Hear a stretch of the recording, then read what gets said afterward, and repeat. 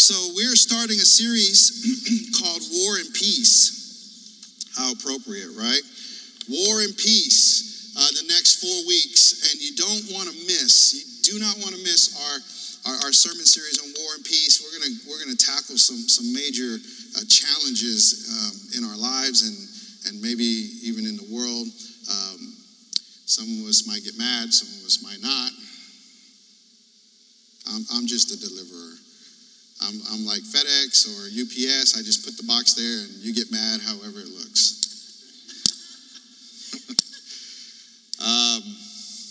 But because we're going to be in the Old Testament, there's a lot of scripture to read. Are you okay with that? I feel like I can paraphrase a story, but then there's a lot of just details and clues that I think you need to see in order for the whole thought to flow with you. Is that okay? Are we okay with reading a lot of scripture? I mean, that's why we're in church, right? To read the Bible, to read scripture, right? So I'm going to do that, and I'm going to do my best to read appropriately. As you know, I struggle with the English language, but we're going to do it, and let's see what happens. I'm going to read verse 16 through 39 in 1 Kings chapter 18. For those of you that like to take notes or have it on your phone, but as you know, always it will be on the screen. And then for the viewers at home, I think it should be on your screen as well. So many of you might know this story about Elijah. Elijah is the prophet of God. Now, a prophet of the Lord in the Old Testament kind of function like a preacher does today. He brings the message to the people, and he says, but he would say, "Thus saith the Lord," right? That was the confirmation that it came directly from heaven, right?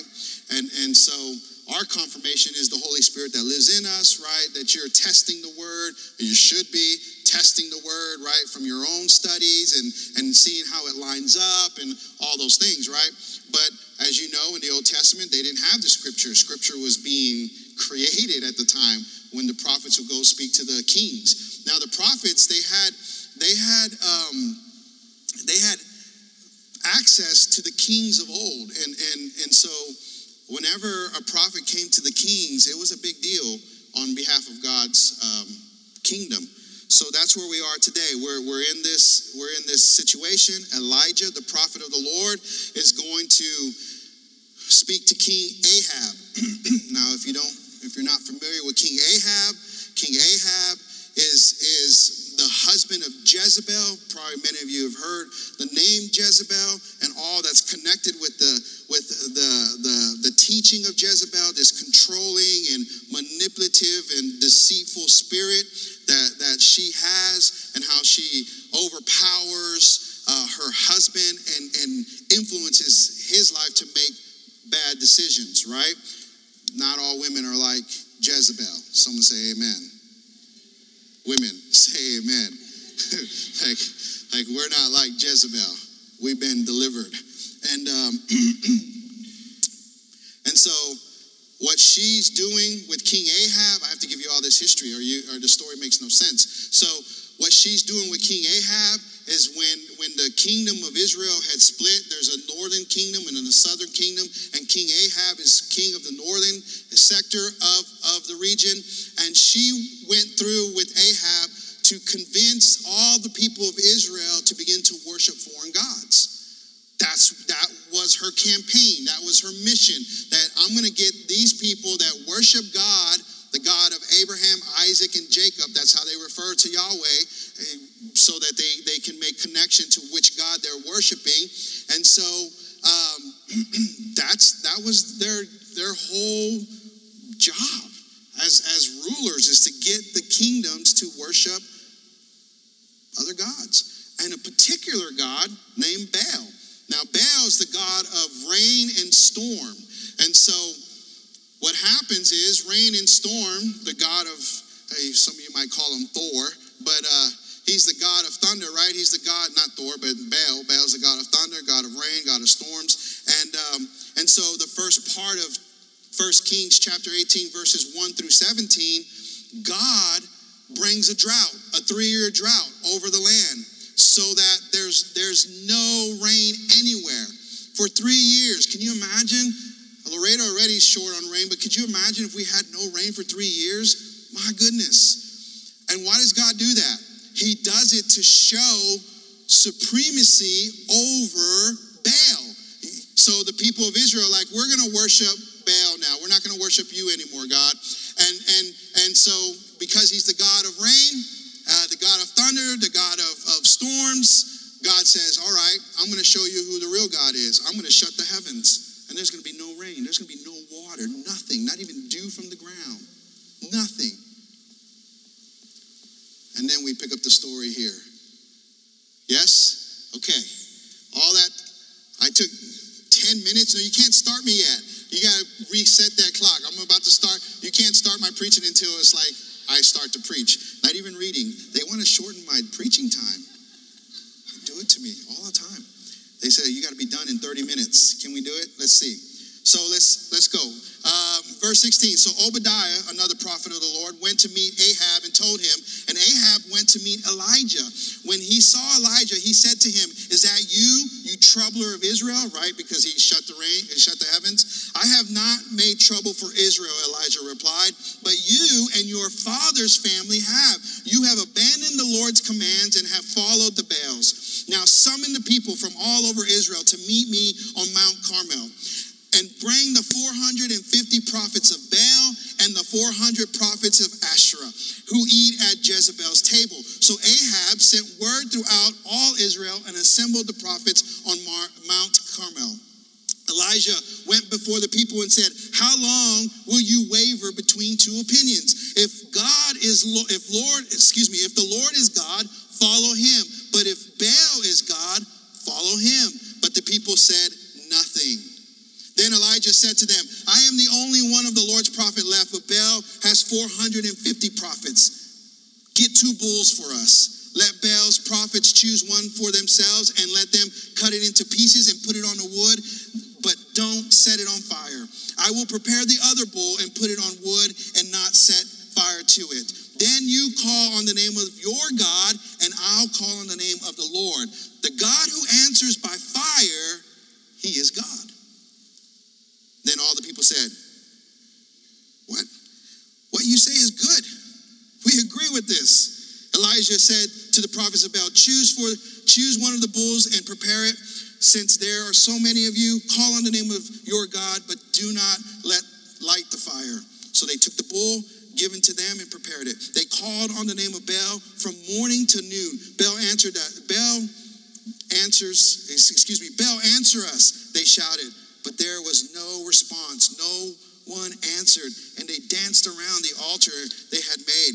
At noon, Elijah began to taunt them. Shout louder, he said. Surely he is a god. Perhaps he's deep in thought or busy or traveling. Maybe he is asleep and must be awakened. He's mocking them at this point. It's interesting. It's kind of comical, right? So then they shouted louder. They listened. And they slashed themselves with swords and spears, as was their custom, until their blood flowed. Midday passed, and they continued their frantic prophesying until the time of the evening sacrifice. But there was no response. No one answered. No one paid attention. Then Elijah said to all the people, come here to me. They came to him, and he repaired the altar of the Lord, which had been torn down. Elijah took 12 stones, one for each of the tribes descended from Jacob, to whom the word of the Lord had come, saying, your name shall be Israel. With the stones, he built an altar in the name of the Lord and dug a huge trench in large enough to hold 2 seahs of seeds. It's like a basket of seeds. He arranged the wood, cut the bull into pieces, and laid it on the wood.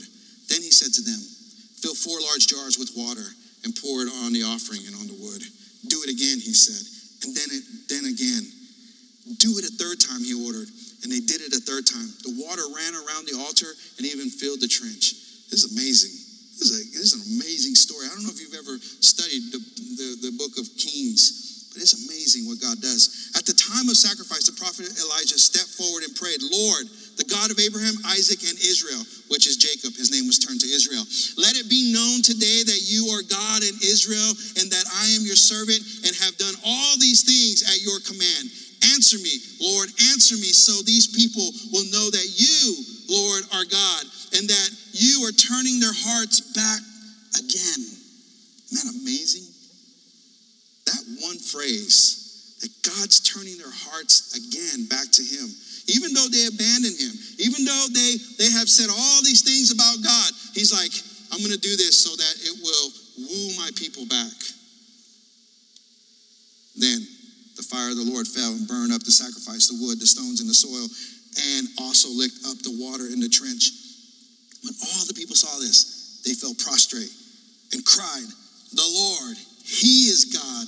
The Lord, he is God.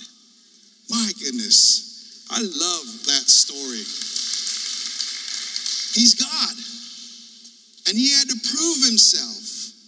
Oh, there's so much to unpack here. And I hope that we did it because we have communion too, right, Pastor Greg? You're going to come and take communion with us. So we have to get done in enough time. So the title of the series is War and Peace. And the title of my thoughts this morning is called Standing Against Evil. Standing Against Evil. How many of you know that, my goodness, there's so much evil right now taking place. It's been taking place forever, but now that we have this technology and everyone's interlocked together through networks, we see it. We see all the evil. We see the police brutality. We see the rioting and the looting. We see all the evil that's going on. We see what's going on around the world. There's so much evil going on. Someone has to stand up. Someone has to stand up. Someone has to say Black Lives Matter. Someone has to say our African American people and their culture matter to us. Someone has to say it.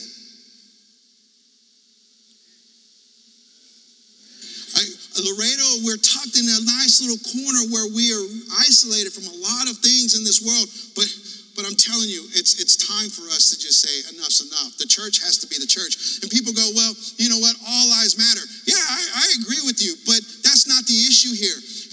It's like when people tell me that, I remind them of the story of Jesus and the 99. Jesus left the 99 to go find the one. You know, whenever there's pain and hurt and suffering, Jesus is in the midst of that. He's in the midst of it. The church needs to just get a hold of the Holy Spirit and let the anointing that flows through us bring some radical change into this world. It's crazy. Y'all have heard it? Y'all have heard it before? Like, well, I'm part of the people that say all lives matter. Well, I appreciate that. I appreciate both spectrums of this argument. But you've heard the illustration before, right? You've heard the illustration when your wife comes to you and says, hey, do you love me? And the husband says, well, yeah, I love everybody. No, but do you love me? Well, yeah, I love everybody. Everybody matters. Everybody deserves my love. It's the same issue. Our black brothers and sisters are being abused, and it's enough. It's enough. Our police officers are being abused, and it's enough. It's enough. Someone has to stand up against evil. Someone does. You're like, I can feel it.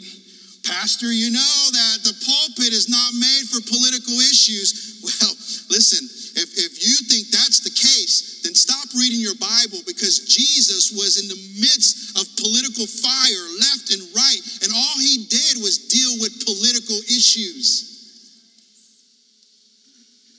And those that were in charge, those that had influence, he would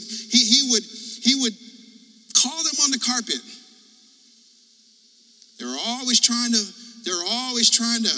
trap Jesus with political issues like, do you pay taxes? Right? All right. Y'all ready for the sermon? It's going to be a doozy. Let's see. I hope no one leaves. I hope no one logs off. I hope they stay long enough to hear what the Lord has to say through this word. Heavenly Father, we thank you for your Holy Spirit that guides us and directs us, God. Lord, I pray that as we unpack this in the next few moments, Lord, that there's a radical, righteous indignation that rises up in the hearts of your people. God, that someone has to stand up against evil. Someone has to look the world in the eye and say wrong is wrong. Someone, Lord God, has to be willing to be rejected, isolated, willing to even lose their life for the fact that evil is present. Elijah did just that. He was that person.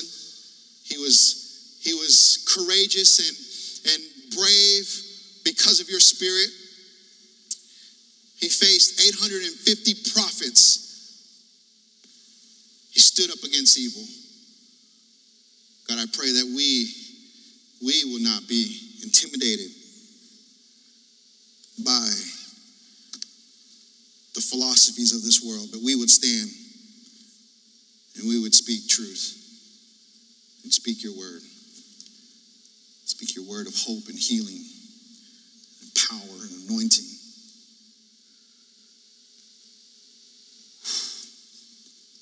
Give me wisdom. In your holy name we pray. Amen and amen. Well, you may be seated in the presence of the Lord. The world we live in is in a cycle of evil that I'm going to give you a lot of challenging things before we get to the hope and the peace. So stay to the end because there's hope and peace at the end. But I have to unpack this for us and let us see the reality of where we are as a world. Listen, we are in a cycle of evil. We're in a cycle of evil, and it's not going to stop until Jesus splits the sky open. It's not going to stop until Jesus comes back for his people. The news is filled with horrible headlines. Media, social media feeds are filled with grotesque videos of people hurting one another. Have you read the headlines? I give you two right now. Have you read that China is invading India? Are you aware of that? Are you aware that China has marched its troops towards the Himalayan border? That's a big deal if you're not paying attention to what's happening around the world. The looting that people have done, it's cost business owners and entrepreneurs over $400 million. These are headlines that are just feeding, that are running through your feeds, and it's so normal to us, we probably don't even stop to read them. Our world is collapsing. The world is a mess. And however a mess it is, this is not a new state of affairs for us. It's not. If you start reading world history and you start looking at even just American history, there's a lot of stuff that has happened in the time of humanity that evil has entered the world since Adam and Eve had disobeyed God. The world has been on a downhill slope to destruction. Humanity has been hating one another since Cain killed his brother Abel out of jealousy, and we're still killing one another because of jealousy and envy and hatred and racism. We are hurting one another, and all kinds of political groups are using these evil acts to politicize their agenda, rather than pausing for a moment to correct the issue, rather than getting together the wisest among us, right? Because we have smart people in the world, rather than just sitting in a room and figuring out how we can live with each other harmoniously. We use these political issues to gain our vote, to gain their votes. It's sickening, but someone has to stand up.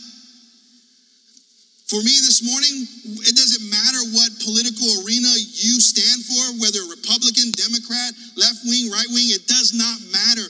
What matters is that we have a human issue, not a political issue. I think we need to recognize that. We need to recognize that it's not about political parties. It's about the human heart. It's about the condition that we are living in. It's about the problems in our heart, which is called sin. Every human has the capacity to do great evil. Even if we don't want to, even if it's not premeditated, there is the capacity in our hearts to do great evil. And we need to recognize that. We need to realize that. And we need to own it. By the Holy Spirit, if he doesn't check us, if he's not the default in our heart, then we are going to operate in the flesh. We're going to operate in the arena where hatred can rule and greed and lust can have its way. We're going to operate in the arena where selfishness is going to govern my life. My personal ambitions and my personal agenda is going to rule over others. But if you operate in the Spirit, you're going to keep others first, and you're going to have the heart of the Holy Spirit and the heart of God to do what is right. There's a difference. You see, when you look at it from that point of view, it's not Republican or Democrat. It's a human issue. And I think we're missing the mark all over the world, because we're all over America because we're trying to politicize it, and the Republicans are doing one thing, and then the Democrats are doing another thing, and our president is being foolish with his words. You know, things are just happening all over the place. Romans 1:24 says God gave them over to their sinful desires. Did you know there's a point in our life when we don't want to obey God, when we don't want to do what God has called us to do? The Bible says he releases you. It's a scary position to be. It's when the Holy Spirit no longer checks you. And Paul writes to the church of Rome, he says this happens because of idolatry. It happens because humans have worshiped created things rather than the creator. And so because of that, God, he's wooing them and he's doing everything he can to bring you back. But when you and I decide that we no longer want to honor God and worship God, he says, fine, have it your way. And those of you that have raised children, you completely understand that phrase. I released my son. I released my daughter. I've done everything I can to help them. I've done everything I can to give them a path of success. I've done everything I can to make sure that they've been raised in the proper way. But it is now up to them. They have to make their choices. They have to make their decisions. And as a parent, you're like, I can't force them. There you go. That's what God's doing. He's released. He did it in the time of Paul. He's doing it in our time. We have people in authority abusing powers. We have people rioting and looting, and we say, that's the problem? No, the problem is the human heart, the condition of the human heart. That's the problem. Listen, our problems don't start nor stop with Black Lives Matter. It doesn't. It goes beyond that problem. That's a symptom. There's a root issue here. Let's look at other problems that are in the world that has been overshadowed because of our Black brothers and sisters that have been abused for years. Problems like abortion, where we're killing babies. We're killing babies because we don't want to take responsibility for them, or for whatever reason they are. The sanctity of marriage. Listen, every marriage that every person that gets married these days, 50% of them end in divorce. There's no sanctity of marriage anymore. The problem of LGBTQ, the problem of immigration, the problem of children's sex rings, the problem of human trafficking, the pornography problem, the problem of education and the lack of it, and how poorly it is in America, the problem of corrupt government, and the list goes on and on and on. There's evil in the world.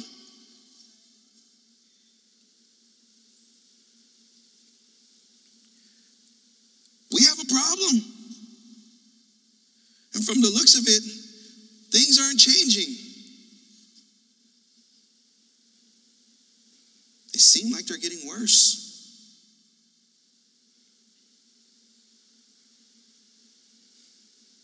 Did I just sap the air out of here? It's like,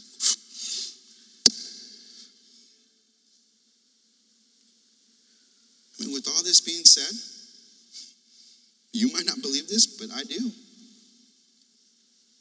There's still hope. still hope. Believe it or not, there's still hope.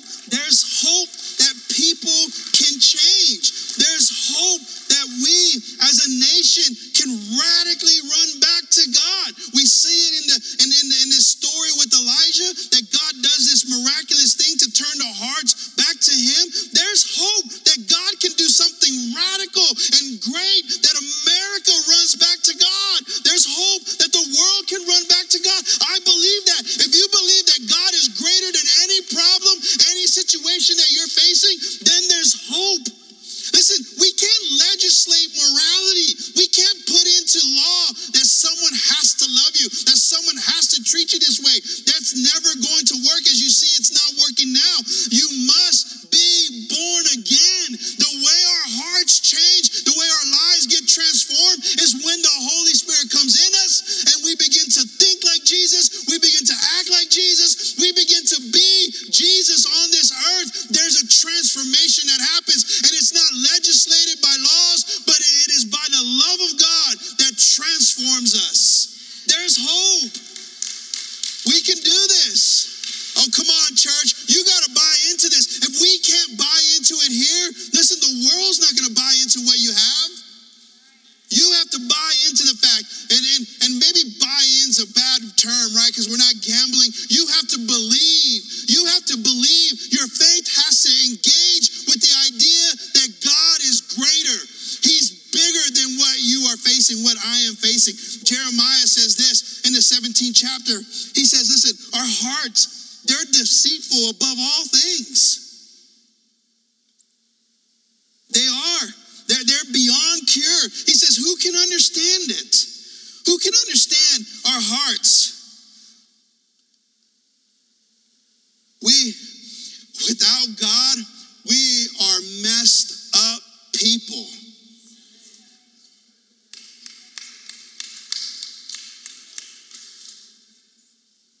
I'm going to say that again. Without God, we are messed up people. Without God, I would have already punched some of you. You're like, is he kidding? I don't know. Is he kidding? I mean, seriously. The Holy Spirit has checked my heart so many times. Like, is this person serious right now? Like, are they doing this? No, don't act like you've never thought that. Like, I wonder right in the middle of their conversation, if I just like did a quick throat chop, like what would that do? Like, what would that do? What would be the response of that? My children have been saved because of the Holy Spirit in my life. Some of you act like you're raising angels. Yeah.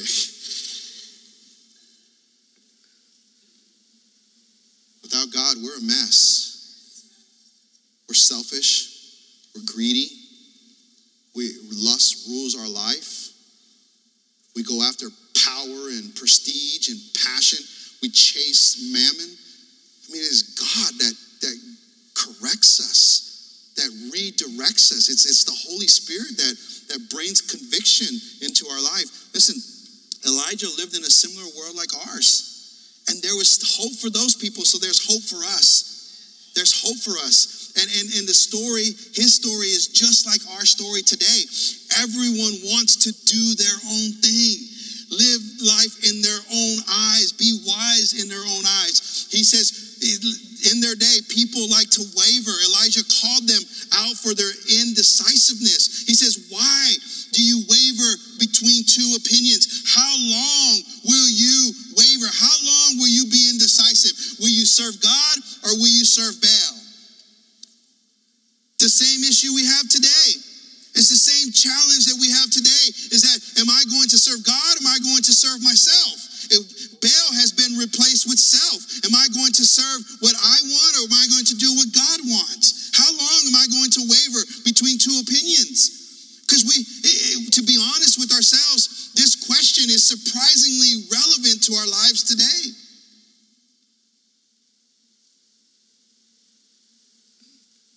We've wrestled.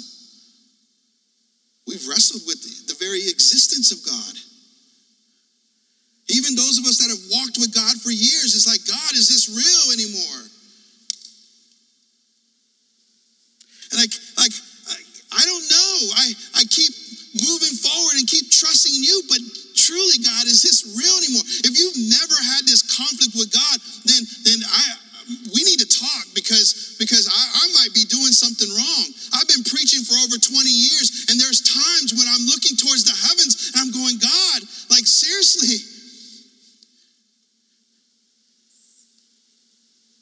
I mean, I've wrestled with the idea that throwing in the white towel, like I just don't want to do this anymore. I don't want to live life. I don't want to be a husband. I don't want to be a father. I don't want to be a preacher. I don't want to counsel another soul. I don't want to do this anymore. I just want to stop. I just want to take the towel and go, there it is, Lord. Take it. I'm done. Am I the only one that has ever wrestled with that? Because that's what happens when we are surrounded by the evil. It's like, oh my goodness, I feel like Hosea, like how much longer, God, are you going to let this evil go? How much longer is the injustice going to be before our eyes? And God just comes back with this crazy answer. Oh, you haven't seen anything yet.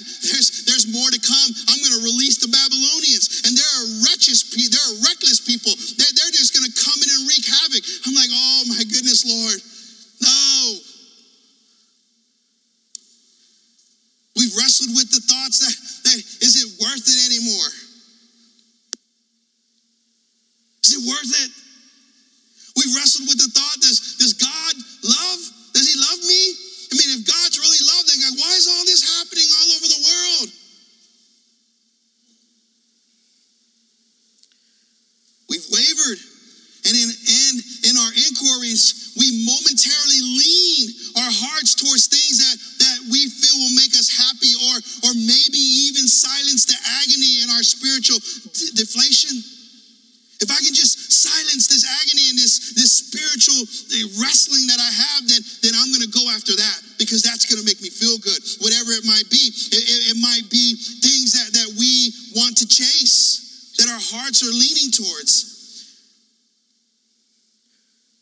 See, when we give our hearts to something or someone else besides God, the Bible calls it idolatry. And for us to really understand the Old Testament at a deep level, we have to have a working knowledge. We need to know how God views idolatry.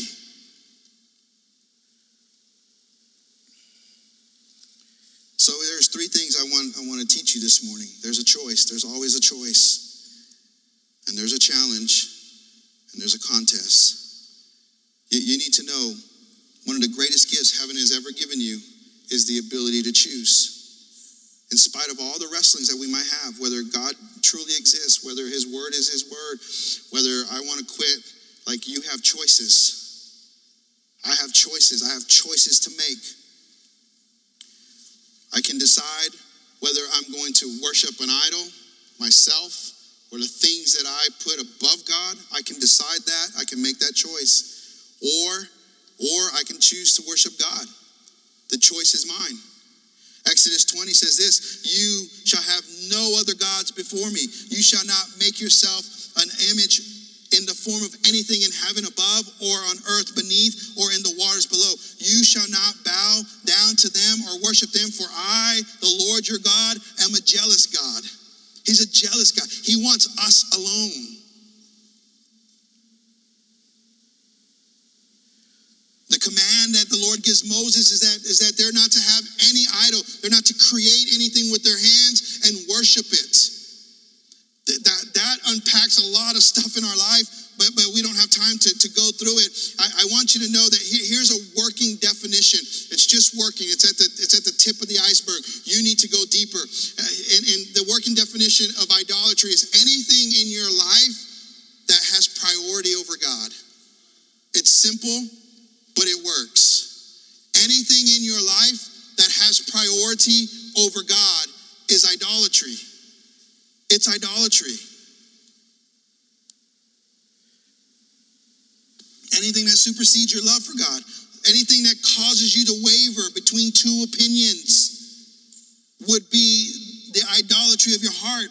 And in the Bible time, it was images formed out of wood, out of gold, out of silver that they bowed down to. In our time, it's a little bit more sophisticated. It's our careers. It's our education. It's our relationships. It's our reputation. It's ourselves. Anything can be an idol.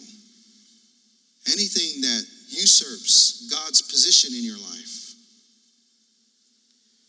If our hearts put it first, then it's an idol. Here's the thing. We get to choose. We get to choose. Do I want to serve God? Or do I want to serve my idol? The things I love most in this world. We decide.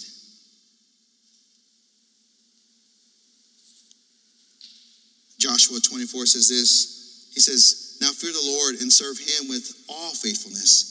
Throw away the gods of your ancestors, worship beyond the Euphrates River and in Egypt, and serve the Lord. But if serving the Lord seems undesirable to you, then choose for yourself this day whom you will serve. Choose. Whether the gods of your ancestors served beyond the Euphrates or the God of the Amorites in whose land you are living. But, and he makes this decision, but as for me and my house, we will serve the Lord. Elijah echoes the words of Joshua. And he says, choose. Why are you wavering? Decide. Is God God? Then serve him. If Baal's God, then serve him. And I'm here to challenge you today is that where are you at in your choosing? Are you leaning towards the things that satisfy you, that gratify your hearts, the pleasures of this world? Or are you leaning towards what God has for you? Are you leaning towards being obedient and being what God wants in your life? Here's the danger about idolatry. It seems harmless and inconsequential. It's like, what does it matter that I can love God in this other thing at the same time? Idolatry is dangerous to the heart because it's so subtle and it goes undetected from our own inventory. When you sit down to inventory your life, you're most likely not going to discover your idolatry unless the Holy Spirit reveals it to you. But other people, you need to listen to what other people say, how your behavior is, what you're chasing, the things that you have allowed in your life. When other people point that out, it's instead of taking it critically and taking it in a very victimized attitude, stop, listen, and go, what are they pointing out in my life? Because idolatry is subtle. It'll hide itself. You won't see that money means so much to you until someone says, man, you know what? I noticed that you really like the mighty dollar. Like I noticed that you're not very generous in your Christian journey. And most of us get offended rather than get checked.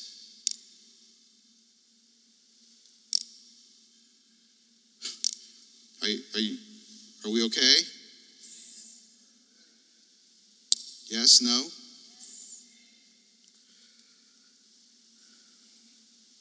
There's a choice. You have to make it. Elijah told them that day, choose. Here's the second thing, is the challenge. And what really stinks sometimes that life in itself has enough challenges. Why do I have to go engage in some other challenge? Why do I have to involve my life in standing up for what's righteous and what's holy and what's pure? Well, because God's called you to. God's called us to. You see, the biblical approach to challenges is, the Bible says, consider it pure joy, my brothers, when you face trials of many kind. Wait, that's the idea. That's the approach to challenges in the world. is, listen, we're always going to have challenges. Jesus says every day has its own challenges. We're going to face challenges. And we need to have the attitude that, you know what? I'm just going to take one day at a time. I'm going to take one step at a time. And the joy of the Lord is going to get me through these challenges. Elijah's challenge was to trust God and obey God. Think about this. He summons 450 prophets of Baal. He summons 400 prophets of Asherah. And now he's facing 850 prophets. 850 people gathered in one spot. And there's one man.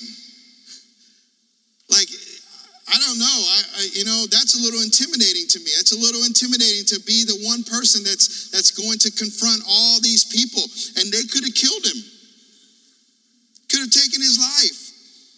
But that was his challenge, to obey God. God said, listen, let's do this. And then he tells them the instructions. And so what's even cooler, if you didn't pick up the details in the story, which I challenge you to go back and inspect it some more, is Elijah put water on God's sacrifice, and he didn't put water on their sacrifice. All the more, like, how is this sacrifice that's drenched in water? It was like a deluge almost, just poured over it, and fire from heaven consumes this sacrifice. It was a challenge for Elijah. There's a challenge for Israel in this story. The challenge was to remain faithful to God. You see it early on in the story when Ahab goes, listen, you're the troubler of Israel. He's like, no, you troubled Israel when you caused these people to abandon God. The challenge was to remain faithful.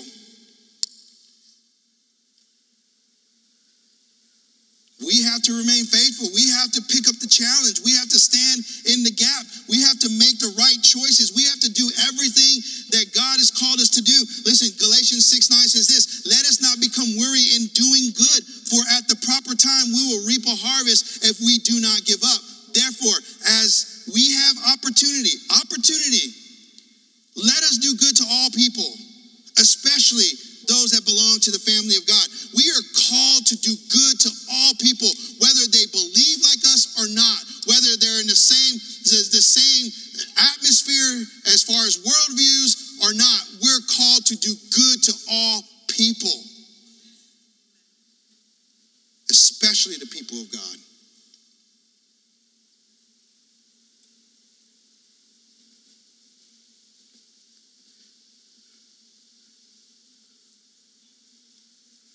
Paul says to the church of Corinth, he continues, he says, therefore, my dear brothers and sisters, stand firm, let nothing move you. Always give yourself fully to the work of the Lord, because you know that your labor in the Lord is not in vain. Not in vain.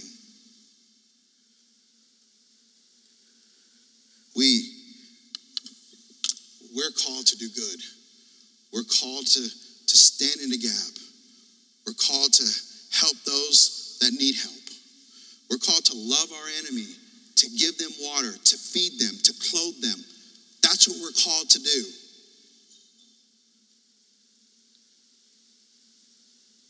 And the church needs to do it. We need to step into this challenge, the challenge that we trust God, and the challenge that He's going to protect us and give us what we need so that we can help others. The challenge to serve Him and to denounce our idols in our lives. Because it's an everyday thing that we have to wrestle with.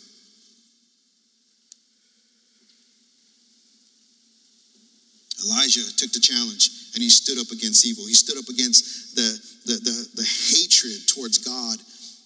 Not only from King Ahab, who could have taken his life, who commands an army, but the 850 prophets that stood before him, and the children of Israel that had already abandoned God. He is a solo man. He's standing alone, and he decided to do what is right.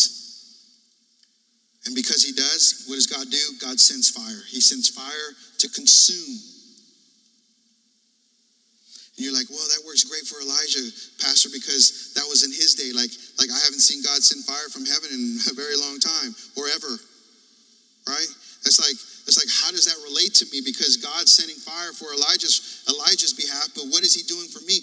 And I'm glad that you asked that question, because I think there's a two-part answer to that question.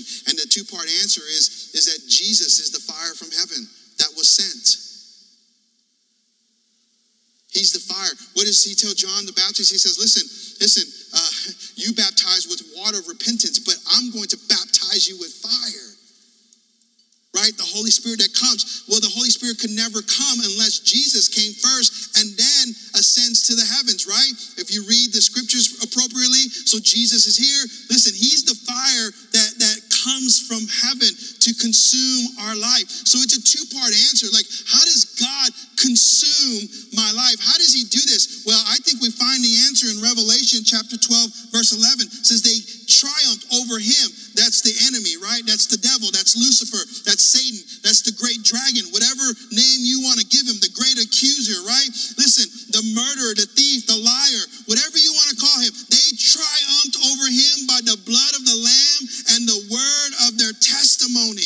I think that's the answer to our challenge, that you're going to overcome. You're going to overcome the ideology of this world. You're going to overcome the philosophy of this world by the blood of the Lamb and the word of your testimony, because no one can take away your testimony. No one can take away your faith. No one can take away what God has done in you and through you. It is your testimony, and you connect it with the blood of the Lamb. You become a force to be reckoned with. You become an individual that does not stand alone, but stands with heaven's army. You become an individual that's not speaking your words, but you're speaking the words of the living God. You become an individual that's now connected with something that's beyond you, something that's beyond any human in this world. And God, listen, he says our weapons are not of this world, but they are spiritual. They are mighty for tearing down strongholds. My goodness, it's by the blood of the Lamb and the word of your testimony. I don't know what you're thankful for today, but I'm thankful for the blood. I'm thankful for the blood and what it does in my life. I'm thankful for the blood and how it washed me clean. Come on, church. Where were you when the blood found you? Think about that moment. Think about that day when the blood found you. Where were you? What were you doing? How was your life? How wretched were you? And then the blood changes everything. Oh my goodness, I thank him for the blood of Jesus, the blood that can transform hatred into love, the blood that can transform wickedness into righteousness, the blood that can transform foolishness into wisdom, the blood that transforms our life, that transforms rebellion into holiness. It's the blood.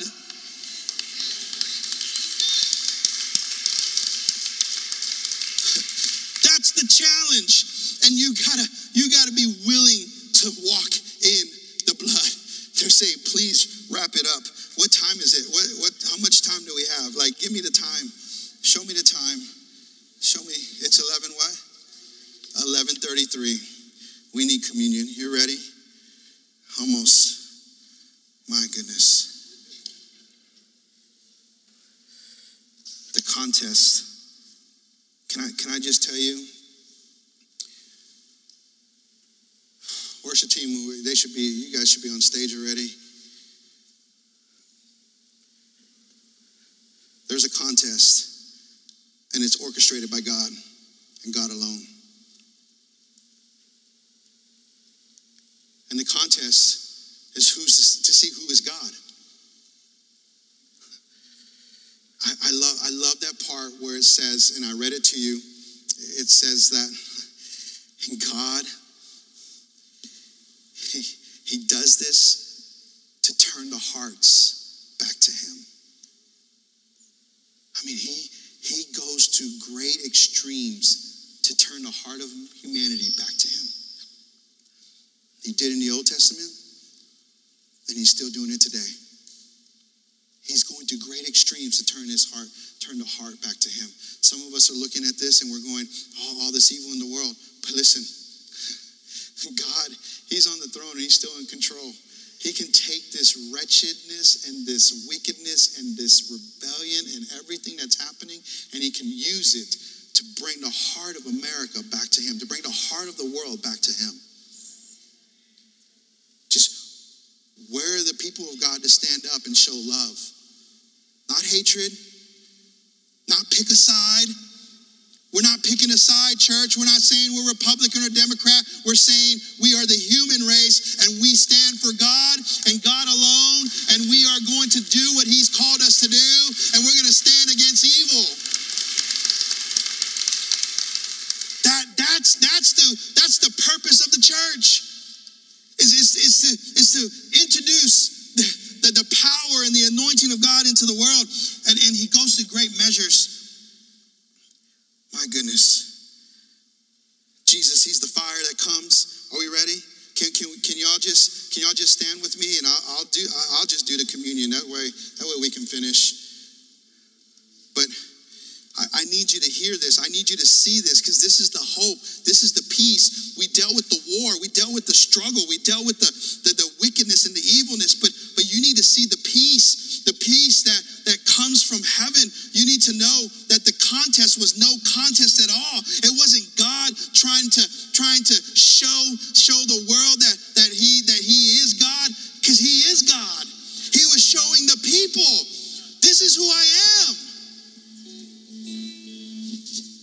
There's no contest with God against evil, against Satan, against the fallen angels, not even close. And there's still no contest. When Jesus comes, he's the fire from heaven, right? He's the one that now stands against the prophets of this world, the wicked prophets, the evil prophets. He's the one that's standing against the political arenas of this world. And I love Revelation. It says Revelation 1:5 says, and from Jesus, whom is the faithful witness, the firstborn from the dead, and the ruler of the kings of the earth. He's the ruler of the kings of the earth. Revelation 1:8 says, I am the Alpha and the Omega, says the Lord God, who is and who was and who is to come, the Lord Almighty. And then Revelation 5, John builds this up, and he's like, he looks into the throne room, and there's no one worthy to take the scroll of God and to open and break the seal. And he says, then I looked and I heard a voice of many angels, numbering thousands upon thousands and 10,000 times 10,000. These are the angelic hosts of heaven. And he says, they encircled the throne, and the living creatures and the elders in a loud voice were saying, worthy is the Lamb who was slain to receive power and worth and wealth and wisdom and strength and honor and glory and praise. Then I heard every creature in heaven, on earth, and under the earth, and in the sea, and all that is in them, saying, to him who sits on the throne and to the Lamb be praise and honor and glory and power forever. My goodness, listen, the contest is Jesus wins. He wins. Revelation tells us, if we believe God's word, Jesus wins. I love Revelation 21 says, and then I saw a new heaven and a new earth, for the first heaven and the first earth had passed away, and there were no longer a sea. And I saw a holy city, the new Jerusalem, coming out of heaven, and God prepared a bride beautifully dressed for her husband.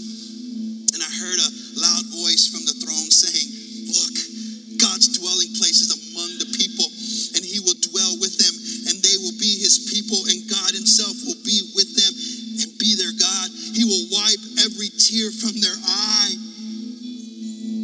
There will be no more death or mourning or crying or pain, for the old order of things have passed away. And he who is seated on the throne said, I am making everything new. He said, write this down, for these words are trustworthy and true. He said, it is done. I am Alpha and Omega, beginning and end. To the thirsty, I'll give water without cost. Are you thirsty today? Are you seeing how Jesus facing the world is no contest? Just like Elijah facing the prophets of Baal, it was no contest. What does that mean? What are you telling me, Pastor? I'm telling you this. You need to choose a spiritual side. Forget about a political side and forget about a political agenda, but you need to choose a spiritual side. You're either going to serve God or you're going to serve idols. You're either going to worship the Lord of Lords, or you're going to worship yourself and the things that your heart wants to do. You're either going to say God is God or Baal is God. You're either going to be like Joshua and say, you choose this day whom you will serve, but as for me and my house, we will serve the Lord. You need to choose what spiritual side you're on, because the book of Revelation is very clear. Jesus is coming, and he's coming for a beautiful bride. He's coming for his people. He's coming for those that were not afraid to make a choice and take a stand against evil. He's coming for those that have resolved in their heart that no matter what happens in this world, I will not forsake my Lord and Savior. No matter what goes on, Jesus is my Lord and my King. You have to decide. Oh my goodness. What a perfect day for communion. Come on, lead us in prayer. Lead us in worship. She didn't want heaven without us. So Jesus, you brought heaven down. My sin was great, but your love was greater. And what could separate us now? What a wonderful name it is. What a wonderful name it is. In the name of Jesus Christ, my King. What a wonderful name it is. And nothing compares to this. What a wonderful name it is. The name of Jesus. Death could not hold the battle before you. You silenced the voice of sin and grave. The heavens are roaring, the praise of your glory. And for you are raised to life again. What can you say? 'Cause you have no rival. Come on, church. You have no equal. And now and forever, God, you reign. 'Cause yours is the kingdom, and yours is the glory, and yours is the name above all names. What a powerful name it is. What a powerful name it is. The name of Jesus Christ, my King. Oh, what a powerful name it is. Nothing compares to this. What a powerful name it is. The name of Jesus.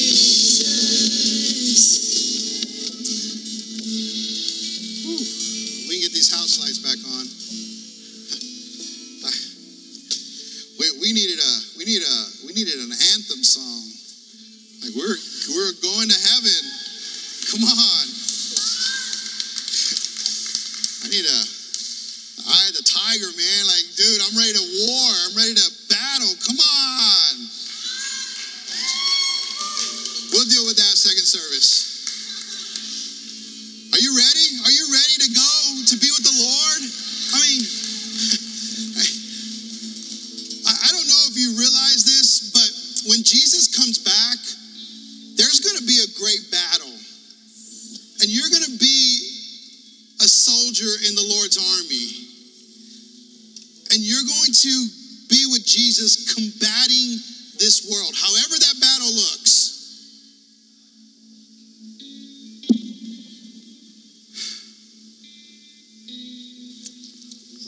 Like everything, I believe, there's already a foreshadowing happening. Like, we're in a battle now, and you're with Jesus, and you have the armor of God, and you have to put it on so that you can withstand the devil's schemes and his plots against you and against your family. Like, you're in a battle. Don't live this life like like there's no spiritual attack against the church and against the people of God and against this world. I mean, Satan is loose. And his demons are wreaking havoc. But the people of God, I don't know what we're doing, but something needs to happen. There needs to be another awakening, another revival, another surge of anointing of people who aren't afraid to speak the truth. People who aren't afraid to stand up against evil. People who aren't afraid to be isolated and rejected. Who cares if people think that you're weird because you love God? Who cares? Love him. Love him. Do it appropriately. That means that you're loving him appropriately. You're not going to be that weirdo that's wreaking havoc in the office. But you're going to be the anointed one that people come to for prayer because they know that the prayer of a righteous man availeth much. Come on. They're going to come to you, not because you're crazy and you're this Bible thumper. They're going to come to you because you have wisdom from heaven. Big difference. Big difference. They're not going to come to you because you show this tremendous hatred towards one political party or another. No, they're going to come to you because you show this great love for your enemy. You show this great love for humanity. You show this great love for God and for people. Church, we can radically change this world. We can prostrate ourselves before the Lord. Get before God. Get in your position. Be a good soldier. As Paul would tell Timothy, come on, pick up your weapon. Stand the ground. Arm yourself, not with weapons of this world, but weapons from the Holy Spirit. Come on.